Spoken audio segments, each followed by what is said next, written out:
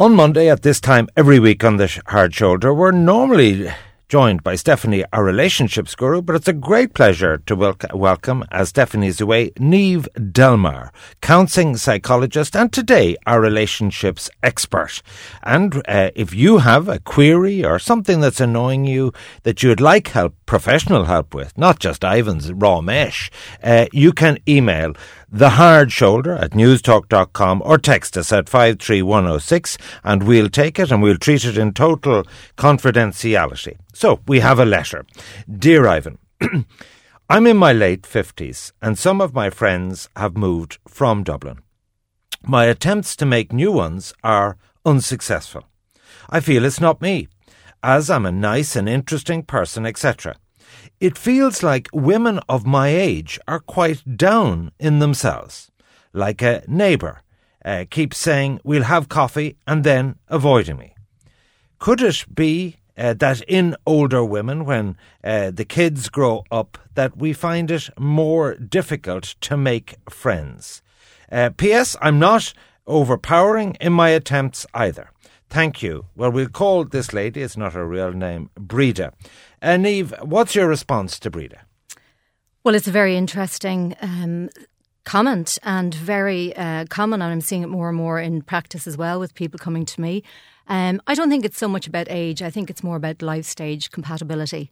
I think the defined factors around age are loosening out more. You could have somebody with young children in their 50s now, or you could have somebody with grown-up kids. I think it is trying to find those like-minded people.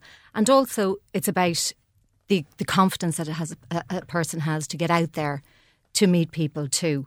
I think research shows us that social connections are really important for our mental health and our psychological well-being. So, how would you go about solving her problem?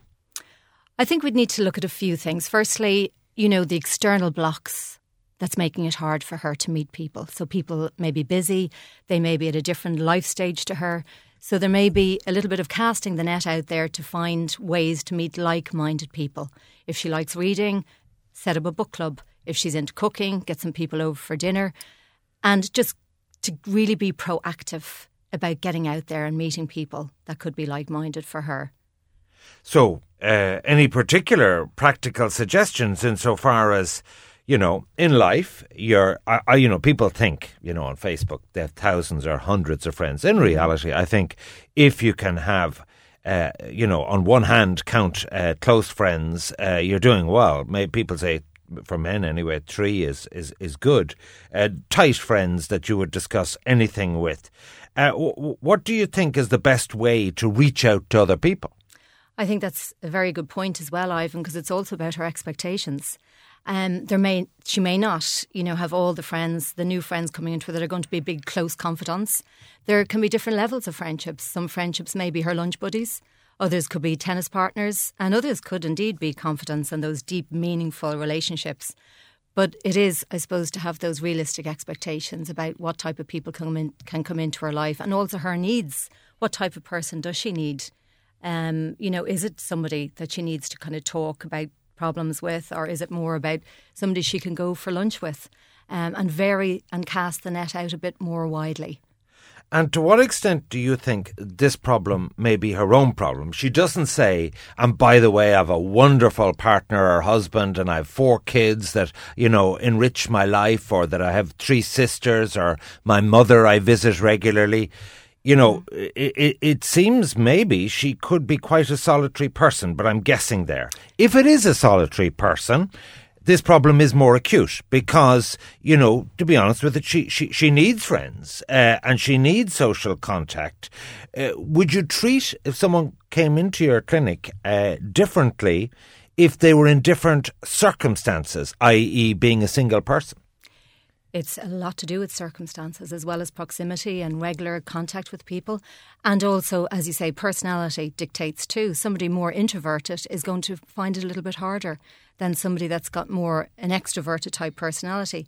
Somebody more introverted needs more one-to-one interactions. Somebody more extroverted enjoys more group-orientated settings. So it is about looking at the person too. All of us that have problems, we have to look at ourselves. or if we have deficits, we've got to look at ourselves too. How is she coming across? What are her qualities? What areas may she improve on? Is she expecting a lot from friendships?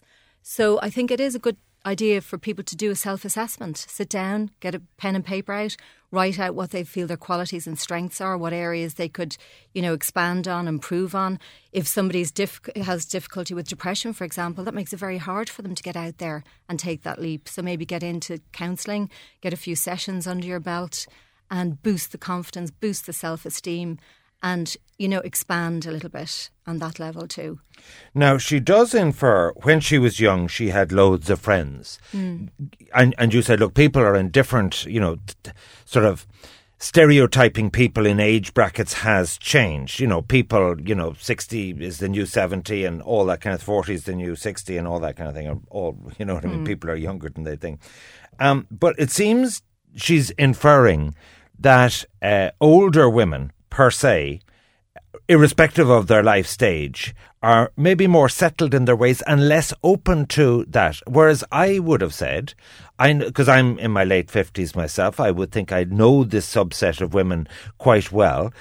My wife is just about to take up bridge because her husband's out every night of the week at TV3 or on radio. So the point is this: she's prepared to say she's never played bridge in her life. But she's going there as a beginner. She's getting other people that are beginners, that are clueless. They'd probably be kicked out for incompetence, and be tut-tutted by other bridge players.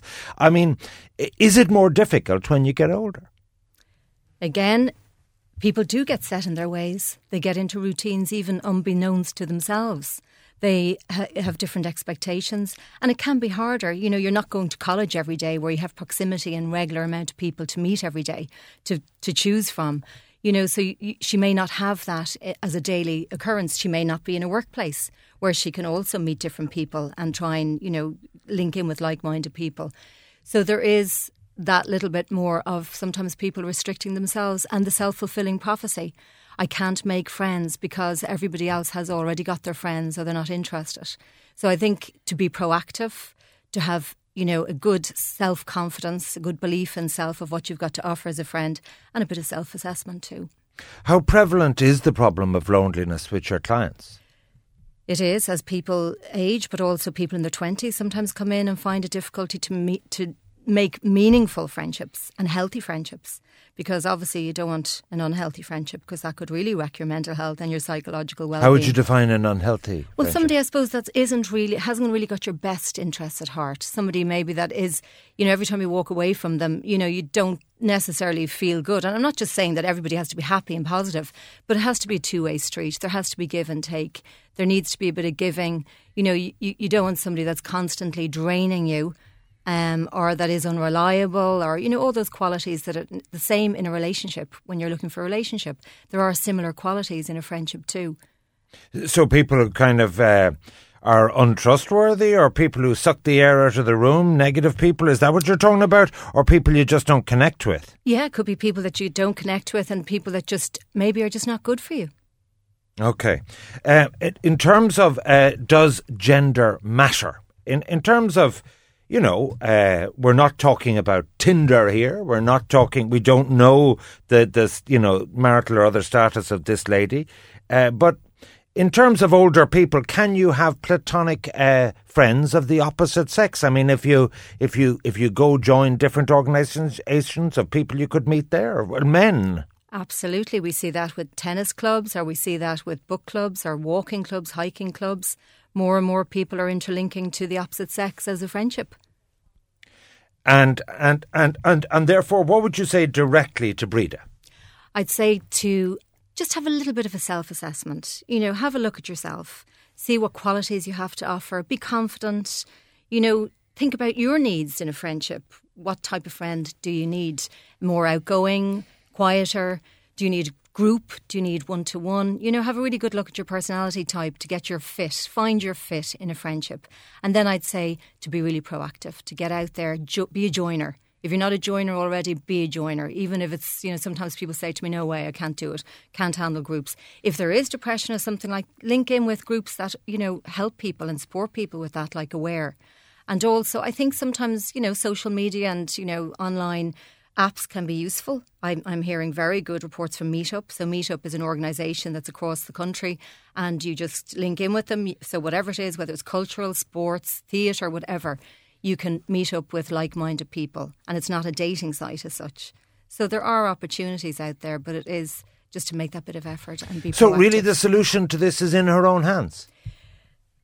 I think largely it is in her own hands, yes, to try There will those be things. like-minded people out there? There are like-minded people out there. There are people that want relationships out there. We know that. And we know from research there are people that want friendships. So they are out there. It's just to cast the net a bit wider. OK, well, I hope our listener found that useful, and certainly I think there is help at hand if you reach out for it. My thanks to Niamh Delmar, counselling psychologist based in Greystones, for that important and helpful advice. And that's your lot on the hard shoulder for today. My thanks to the entire team. Mark Simpson, Dan Flanagan, Ronan Bracknock, Elaine Power, Ciara Courtney, and our technical team on sound, Michael Quilligan and Peter Malloy. I will be on The Box tonight from 11 o'clock on TV3, and we'll be back here for more throughout the week at 4 p.m. on the hard shoulder. Off the Ball is up next. Thanks for listening and enjoy what's left of your sunny summer evening.